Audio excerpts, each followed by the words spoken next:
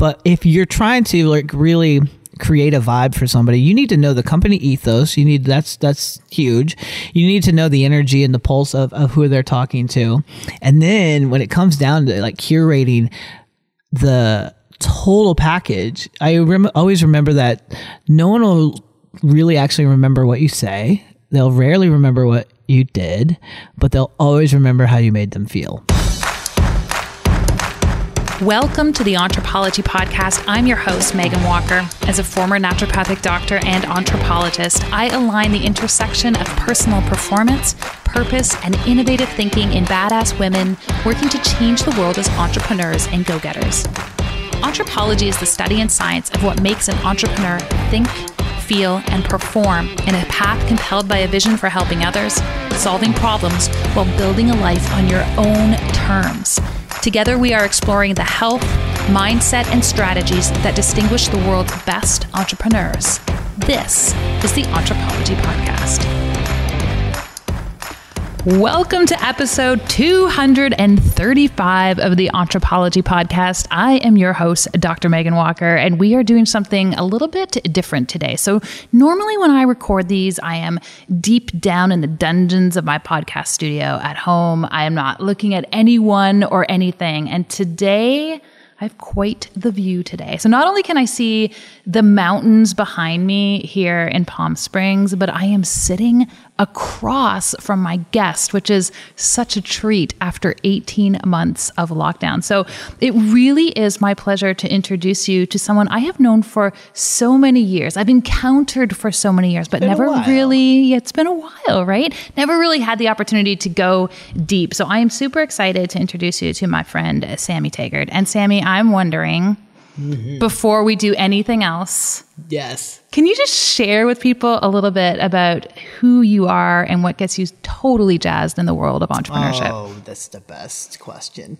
I think entrepreneurship for me has been an incredible journey because I started my first entrepreneurial journey as a door-to-door salesperson in college. Oh my God. The worst. Okay. We're going there. Yeah. Yeah. So I learned rejection so quick, but no one really understands how good it is to get 30 no's right away. And that's a little thing we might edit out. But no one understands how good it is to get rejected that much and to just have the perseverance to keep going. So that has been one of the driving forces into my into that journey. And then from that, most of the people and how you know me is the DJ as the main guy that creates the vibe for everybody at the Mindshare Summit and for traffic and conversion and Mind Valley. And that whole journey actually started for me in the bathroom at a nightclub because the only job I could get after a really tumultuous summer was to work as the mint and napkin guy in a bathroom at Alley Cats in Denver. And the crazy thing about that is I use that same entrepreneurial hustle to gain rapport with people and make pretty good money. So I know there's so much more to your story.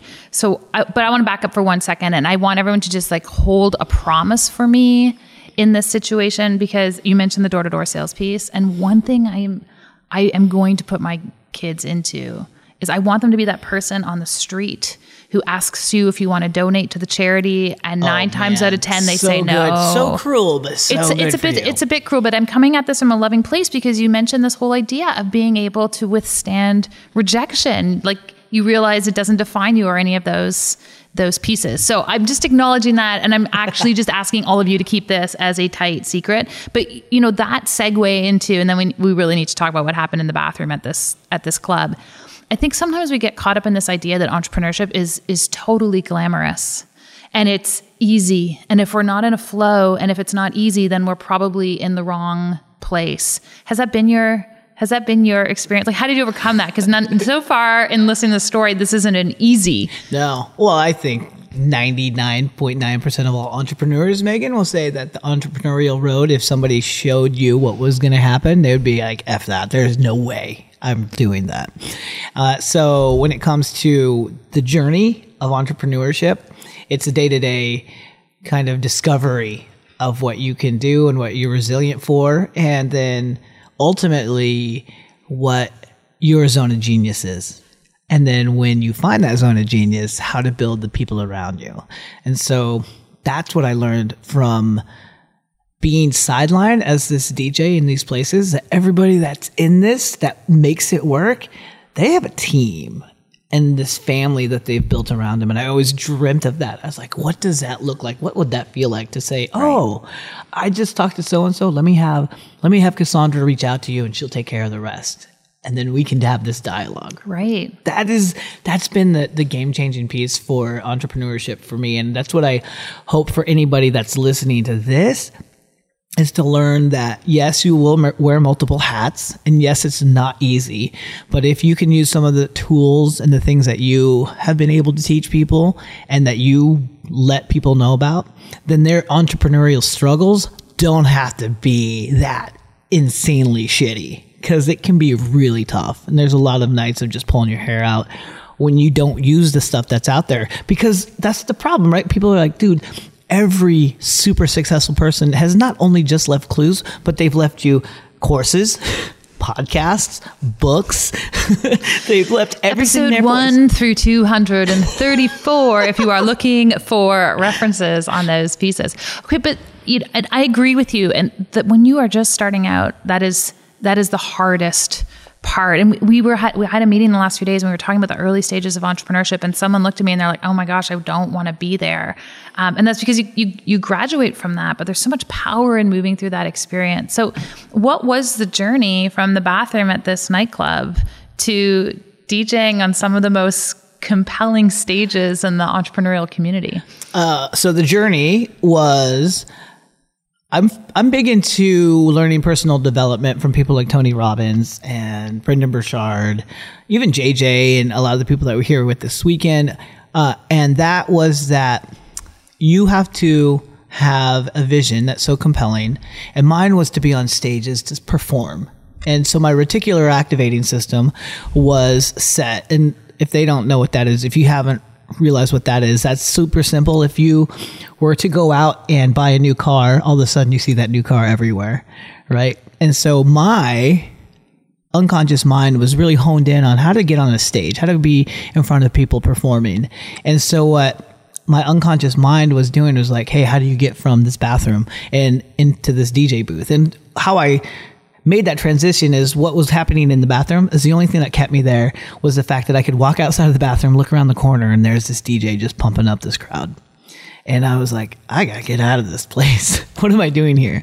And so my unconscious mind was like, okay, well, what would get you from here to there? And I noticed really quickly that DJs love to party, they love taking shots, and they love women. At least the guys liked women. And so I would save my tip money, and I was like, I bet if I buy them shots and introduce them to some girls, they'll teach me what to do. And so I started saving my tip money. It's exactly how I made it, too. Yeah, I bet that's what you were saying. Yeah, so I'm sure that's where the entrepreneurship came from. So I did that for 5 weeks. And after 5 weeks, I had accumulated enough knowledge that on a Friday when one of the DJs couldn't play, I was able to jump in and do my Eminem moment and took over the reins of this nightclub for 30 minutes and dropped some theoretical music bombs on people, right? And just got this crowd whipped into a frenzy. The VIP section had some really good promoters in it that night. They introduced me to another promoter, and that promoter set me on the biggest stages in Denver. So that, in the super short explanation, was how I got started. And before I knew it, those events, and there's a lot more details in there. I don't know how deep you want me to go into them, but there's some crazy stories in there, things that are not necessarily, I don't know, they're for sure not PG, but the things that happened in the middle, oh my God, it's just nuts because I look back on it and I was like, damn, you did that. That's crazy. Yeah, but I find there's power in that, right? You look back, like I look back at some of the things I did. I'm like, I can't believe I had the audacity to step in and just do that. Like in hindsight, I had reverse imposter syndrome. Like, is that something did you struggle with imposter syndrome? Like when you just stepped on the stage that night and you're like, I'm just going for it. This is my moment. I'm glad you say that, because people ask me all the time, like, how did you have the courage to do that? At that point, I didn't have anything to lose. Yeah. So when you have your back against the wall, which my back was up against a real, like, shitty wall, both literally and figuratively. I was like, this sucks. I have nothing to lose. What, if they could fire me from working in the bathroom? Which actually was funny, because they came rushing to the DJ booth, and I thought I was going to lose my bathroom job. And then they were like, what are you doing up here? And I was like, what do you mean? I'll go back to the bathroom. And they were actually like, no, you should be up here. And so to piggyback on what you're asking, that imposter syndrome really came after I had made it to these bigger places. And the thing that happened to me where imposter syndrome set in the biggest was when I was playing at Traffic and Conversion. And I had, do you know who Rachel Hollis is? Mm-hmm. So that chick threw me under the bus on the main stage. And it's like, DJ, play me something good. And I was in the booth in front of 8,000 people. No one told me she was going to do this. No one actually knew she was going to do this. And when you play those main stages, I have on 3 sets of headphones. I have one to mix. I have one that's listening to the backstage of people like, hey, someone's coming up on stage. Then I have a third set of headphones, and they're all small. So one's big, and the other 2 are in each ear. So I have 3 voices. The third one is from the back of the line where they're like, hey, camera 1, push up on Sammy. Camera 2, I need this. So I need to hear all these 3 things. My headset explodes. Sammy, we've got so-and-so back. He's ready to come up after Rachel. Then the camera guys are like, Sammy, push up on Sammy. And I'm like, do not push up on me right now. Do not get that camera close to me, because I do not know what song she wants me to play. And I pulled up a Stevie Wonder song. No, I pulled up I Feel Good. And she's like, no, not that one. Play me something good, like if I'm drunk in college. And then it hit me so hard, my hands started shaking, I started sweating, and I look on the side. There's a screen that's like 2 stories high, and it's me on that screen trying to find a song, and I'm like, oh my mother effing G, what is she doing to me? And so at that moment, it was when I was like, I'm not good at this. Like, I can't do this. And that's when imposter syndrome hit me. And I had 3 shows left that night. Not only did I have the rest of TNC, I had to play all these other parties where people are like, I saw what Rachel Hollis did to you on stage, and we thought that was such a good act. And people thought it was an act later. But oh my gosh, I had to go back to the drawing board, because I was like, am I not a good DJ? I couldn't pull up a song that really sent it home. And that is when imposter syndrome hit me the most, was when I felt like I had the most to lose. Right. Does that make sense? Totally. It totally makes sense. And also, as you were telling that story, if I had been there, I would have hit Bette Midler and The Wind Beneath My Wings to make her walk up on stage. I'm just saying, that's what intuitive. You missed your damn calling then. Actually, it's the only song I can name on the spot. But yeah, maybe. I ended up playing a remix of Don't Stop Believing by Journey. So everyone really literally thought that is what, you know, they had scripted together, because it went off so well at the end. But I ran backstage at the end of that, and I got up in her. I was like, why did you do that to me? What was that? I was just so fuming, because as somebody that is trying to have a good show, a good run of show, that was just like the worst thing you could ever do. But at that night, I didn't sleep. I went through all my music. I went through all the things, and I just looked back on the trajectory of what had got me to where I was at, and I was like, am I even good at this job? Do I deserve this? Because it was the highest paying gig that I'd had at the time. It actually, to the date, I remember it was the first time I ever booked myself out for more than 5 figures for a gig as a DJ. And I was thinking, because all of my DJ friends still made $500 to $1,000 for shows, and here I am on this main stage, but I can't even pull a song up. You know, that's when imposter syndrome hits you, is when I feel like you've got to the summit and you have that whole fall. Right. I was actually at that event. I wasn't in the room when that happened, which is the only reason you're on the podcast today. Oh man. But I remember actually being at that TNC event and walking into a room and like meeting a few different people and going and catching myself in terms of stepping outside that comfort zone and feeling it in a different way, which I actually think is how you reinforce that you're in the right place. Like, to me, it has become a barometer of being in the appropriate room. What did you learn from that? Like, where did you go from that? How did you manage that? Yeah, the next day. Well, for me, I'm such an extrovert. I went and asked everybody. I was like, did you see the Rachel Hollis thing? what did you feel? And everyone said, oh, that was awesome. It was my favorite part. And you were so great about it. And I know that must have been really embarrassing, but honestly, no one knew you were going to do that. And you're such a professional. You just held it together. And it was incredible that you were just able to step up and just take it to the next level. So the validation of being in the right room, that's really what I looked for. I was like, and part of me was like, am I going to get fired? They can't fire me at least on this one. I guess I will, keep my job. But at the same time, it was just one of those things where you're just like, oh my God, I need validation. I need to know that I'm okay. Right. Well, you have been in the right room. Like you've literally been in the room at some of the biggest events, working alongside some of the most compelling people in this industry. What have you learned from them? What have been some of the most enduring lessons that have come from them? The biggest lessons that I learned from all those folks is they never did it alone. And to have a compelling vision that's so big that it pulls you. The dream's so big, and to not be scared of that massive dream. So my vision for myself was not just hey, let's build a podcast company and let's have a talent agency. It was never that. It was like, let's get on the most compelling, world-changing stages and work with the most influential, impactful people on the planet. And for me, I'm adopted from the Philippines.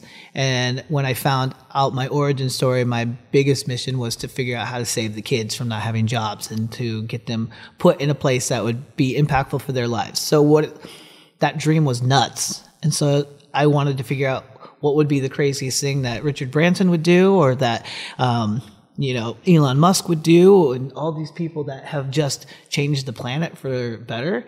And I learned from them that never being afraid of that massive dream is something that I really took away from it. Have fun, extreme amounts of fun, because it's all going to suck at some point. But if you can, do you hang out with anyone who's not fun? No. Is it like that is a criteria to work with you? That's a criteria. Yeah, like that's a part of the thing. If you can't have fun, if you can't have a dance party on our Zoom call when we're doing shit, then why would we want to work with you? And then the other thing is, you're never alone on an island. If you can dream that big, there are going to be people that will support you. So those are the three big things. It's awesome. I really appreciate those takeaways. I'm also just like feeling none of these people are reasonable people. Like they don't sit in the room. They're like, oh, like let's come up with some reasonable goals. Like it's so beyond that. Yeah.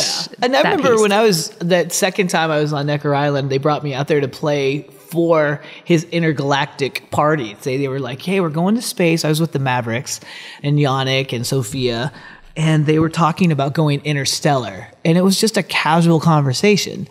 And he was talking about, we have to be an interstellar species, whether we're living on other planets, but we should be mining. And he was talking about Peter Diamandis and how he'd been mining on asteroids for a while now. And the conversation was so normal around this astronomically huge thinking. Like when I go back and I was telling my parents this, I was like, yeah, they're talking about mining on asteroids and living interstellar and doing these things.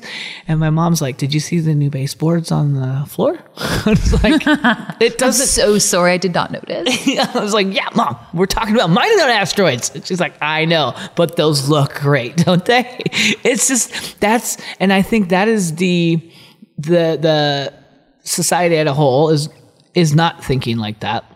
So we need people like you that are visionaries. We need people that go big and think huge and act in correspondence to that, because it's rare, but it's so necessary. The dreamers really do compel and pull the future forward, and that's what I love to be around. And I don't know how I got lucky to do that, but it's been 25 years of working on that. Well, I appreciate the validation of the role of the visionary, because you need the visionary and you need the integrator, and you've got to have these two pieces working together for sure. I want to shift things a little bit, because I think what you offer this entire, I just call it the broader community of thinkers and entrepreneurs, is you add this layer of experience, this intangibility to the experience of thinking bigger. And I've been at enough events with you where like your role really is to inspire that subconscious to like vibrate on the same level of the ideas that are being articulated to the audience. Like that's really how I feel your role is. That's so much pressure. Thank you so much for putting that on me. Play me something really good, That's Sammy. insane. I thought I was just playing music. Now I feel I'm good with Bette Midler. Like my standards are very low. I am terrified to start playing music now. What if I totally have to stop? Oh my God. No one's articulated it like that. That's great. But I do feel like that. So, I'm wondering if you can just speak to this idea of like, how do you set a vibe? Like not just running events, but I'm super interested in the user experience that we create as business owners. I don't care if you run an insurance company or you're a car dealer or you're a naturopathic doctor or like, it doesn't matter what you do. I feel like those individuals who have that intangible je ne sais quoi, like they are the Canadian way. You must be so Canadian. Je ne sais quoi. Je ne sais quoi. That's only actually funny because we're like in the deep states right now. But they have this intangible experience that they offer the people that they work with. It's not just branded pieces of paper that you are signing. There is an experience of that. Do you have a philosophy or approach that you take to being able to really curate the experience for your clients? Yeah. Great question. I get that asked a lot because people are like, how did you embed yourself so deep in Mind Valley, Mindshare, trafficking conversion, this huge thing. And inside the frame, I never really understood what I was doing. But after a decade of doing it and having the same clients for a decade, there was a couple things that really started to stand out. And the first one is a massive level of gratitude for the people that I work with. And so what that meant, it didn't mean I'm just so thankful to have them. It meant that I went way deeper with them. It meant that I was like, oh, what's your favorite music? How are the kids doing? How's everyone else doing? So there's a level, and Mark Wade was asking me, he's like, how in God's name did you get so embedded with my company? My company loves you so much. And I was like, I think I just really care so much about them.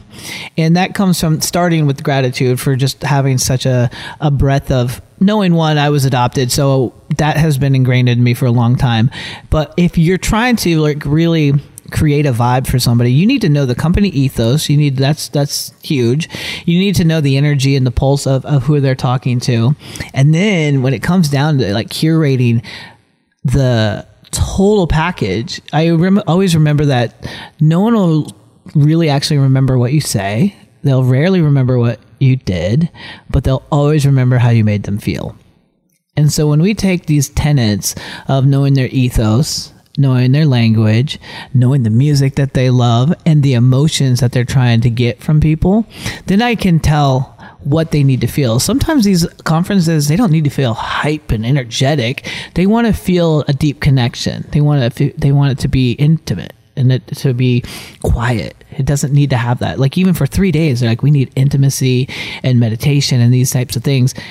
And so I'll have to know that about them. So there's a combination kind of a knowing the voicing, knowing that real deep part of the CEO, like JJ as a CEO, she has a super soft side to her that a lot of people don't know, and this childlike playfulness to what she does. And so the first year that I played at Mindshare, we did this big pool party, and I remember I got that child out of her, and she came bouncing up to me. She's like, "I love this. This is my favorite." And I was like, "That's what Mindshare is. Mindshare is a community of the most sought after professionals in their field, bringing out their childlike playfulness." And so I put that inside, and that's why when I bookend all these parties and all these things with them, it's all about dancing and bringing that kid out of them. So when we're like thinking of parties and doing the stuff with them, where it's like, oh yeah, we should have a bouncy castle at your thing. We should have games everywhere. Of course there should be a bouncy castle. Of course there should be a bouncy castle. Of course we should have a theme party around like, what is your superhero and what do you dream of being, right? So those are the things that I think I've gotten really lucky to know. And I also discovered that through a lot of errors, a lot of mistakes with events where I'm like, oh, maybe I'll just infuse what I think these people want, and things have flatlined. Right. Like, but this is what you were talking about before, is that success leaves clues. And I'm just a huge advocate of like, just copy successful people. Don't steal their stuff. Yeah. But emulate success. 100%. So has anything like really juicy and exciting happened behind the doors of one of these big events that you can share with us? That you can tell? Let me know. They're already keeping a secret from me. Let's see. Juicy and explicit things that have happened behind the doors. Well, there's always the fun people on microphones that they don't know that their microphones are on. And like, some of the most prolific leaders and speakers that you think are just so sweet and nice, they are some dirty pirate hooker mouth swearing people. So that's juicy, and it's always the ones that you don't think. Never happened to me. Never. And then there's also, on the sweet side of it, there's some of the most genuine and sweet things that people do that they never say anything about. Like a lot of people will be like, yo, give the staff here. I've seen this happen a lot more than I was expecting. Like, hey, give all the people that are like picking up dishes and stuff, give them an extra $100, just slide it to them as you go. I see that happen a lot. A lot of, and then this is kind of a delicate thing, but the observance of people doing really inappropriate things during events. That happens because you gotta, here's something, and if you're a listener and you go to events and you're going back into live events again, you got to remember that there is a front of house and a back of house. And the stuff that people search on their computers and do things, and the things and the videos that they're sending to people, and the stuff that we see on people's computers when they're working, it's effing shocking. Don't worry, we will not disclose any secrets. No, I was like, should I do that? But no, that would be the. And then there's always like an ousting of somebody that's like, oh, that person does bonk, so they're getting fired. I get that. I see that a lot. Yeah, you are seeing all the things. Well, I feel like this is a perfect place to transition the interview. I so was vague about that. Did you want specifics? Because you dirty. That was dirt, Megan. I gave you every out there, Sammy. I gave you every out. It's okay. We're going to record a second secret podcast behind a paywall. So we're going to transition the interview because we have this component of my podcast, and I call them our KPI. So just like we have key performance indicators in our businesses, I believe we have them in how we live our lives as well. So I got a series of rapid fire questions for you. And the first one is, has there been... Yes. Great. And question number 2, has there been a book or idea this year that has really like caught you off guard, that you've just been compelled to share, or has really, forced you to think in a different way? Limitless, Jim Quick's book, Limitless. That book blew my mind, which was great because I had hit a stagnant point in like ingesting knowledge where I was like, oh, I got to read a book. But I wasn't asking myself the proper questions to read the books. And there's this part in his book where he talks about, you got to ask yourself the questions on why you're reading things. That way, if you do this, you'll actually ingest the knowledge and retain it like 80% more when you ask yourselves these proper questions and the framing around learning things. So I went from reading, 1 or 2 books and retaining minimal pieces of it to really ingesting knowledge, but reading the right books for myself. Right. So that one, and then Rocket Fuel, like reading Rocket Fuel. Yeah, it's great. I read it at least once a quarter because I'm always looking to find the best integrator and to figure out how to use that in my company, as the visionary. And so Rocket Fuel definitely shows you the structure of how to build a company as a CEO better. And I'm always looking at ways to communicate better with my team because I've realized really quickly that I have fragmented thoughts. And I didn't realize that. And they're like, what are you even talking about? And I was like, that doesn't make sense to you? What are you talking about? That's crazy. That makes perfect sense. And then reading that book showed me how to just look at it from there on. You don't have that problem, right? No, I don't. I mean, I don't have any problems, really. That is like 25 other episodes. I feel like we're just stacking episodes right now. We are stacking episodes. I'm also just going to remind us that these are rapid fire questions. So question number 2, what's your favorite health hack? Ice baths. Oh yes. High five in real life Sammy and I actually, how do I phrase this? Sammy and I had an ice bath yesterday together, sort of. Well, yeah, we were really both framed that poorly. We were both in the same bath, but not at the same time. A lot of us ice bathed even together. Framing it worse. Yeah. So we're going down. Question number 3. How would you define your purpose? Ooh, wow. That's a great question. Really hit the brakes on that one, didn't you? Okay. So defining my purpose. I think my purpose is to inspire and to educate. And that's my 2 main things. And I used to think it was entertain, but entertainment is just a natural part of what I do. So I think my purpose is to really, here it is. This is what I always say. I always want to leave people in awe. I don't even think I can keep going. Last question for you. Entrepreneurship. Are we born this way or do we learn to become entrepreneurs?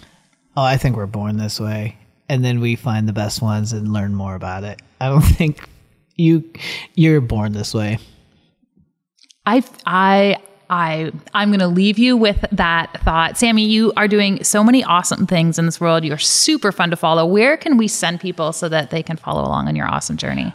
We didn't even talk about this, but my entertainment name is Shoebox Moses, and you can go to shoeboxmoses.com and you can actually find out why they call me Shoebox Moses. But yeah, Sammy Taggett is also Shoebox Moses, and you can go and find me there. Amazing. And that's on all the socials. So Sammy Shoebox Moses. Awesome. Well, we will totally hook you up with Sammy in our show notes and on the forthcoming 10 episodes that we are going to be working on together. As always, I am Dr. Megan Walker. I'm wishing you an impactful week ahead, and we'll see you again next week.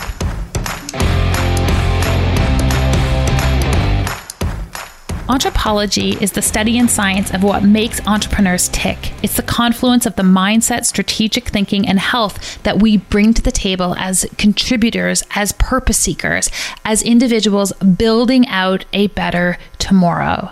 The work that we do on the Entrepology podcast impacts the mindset, the business tactics, and the health of those individuals who are working hard to change the world, to leave a legacy for the future.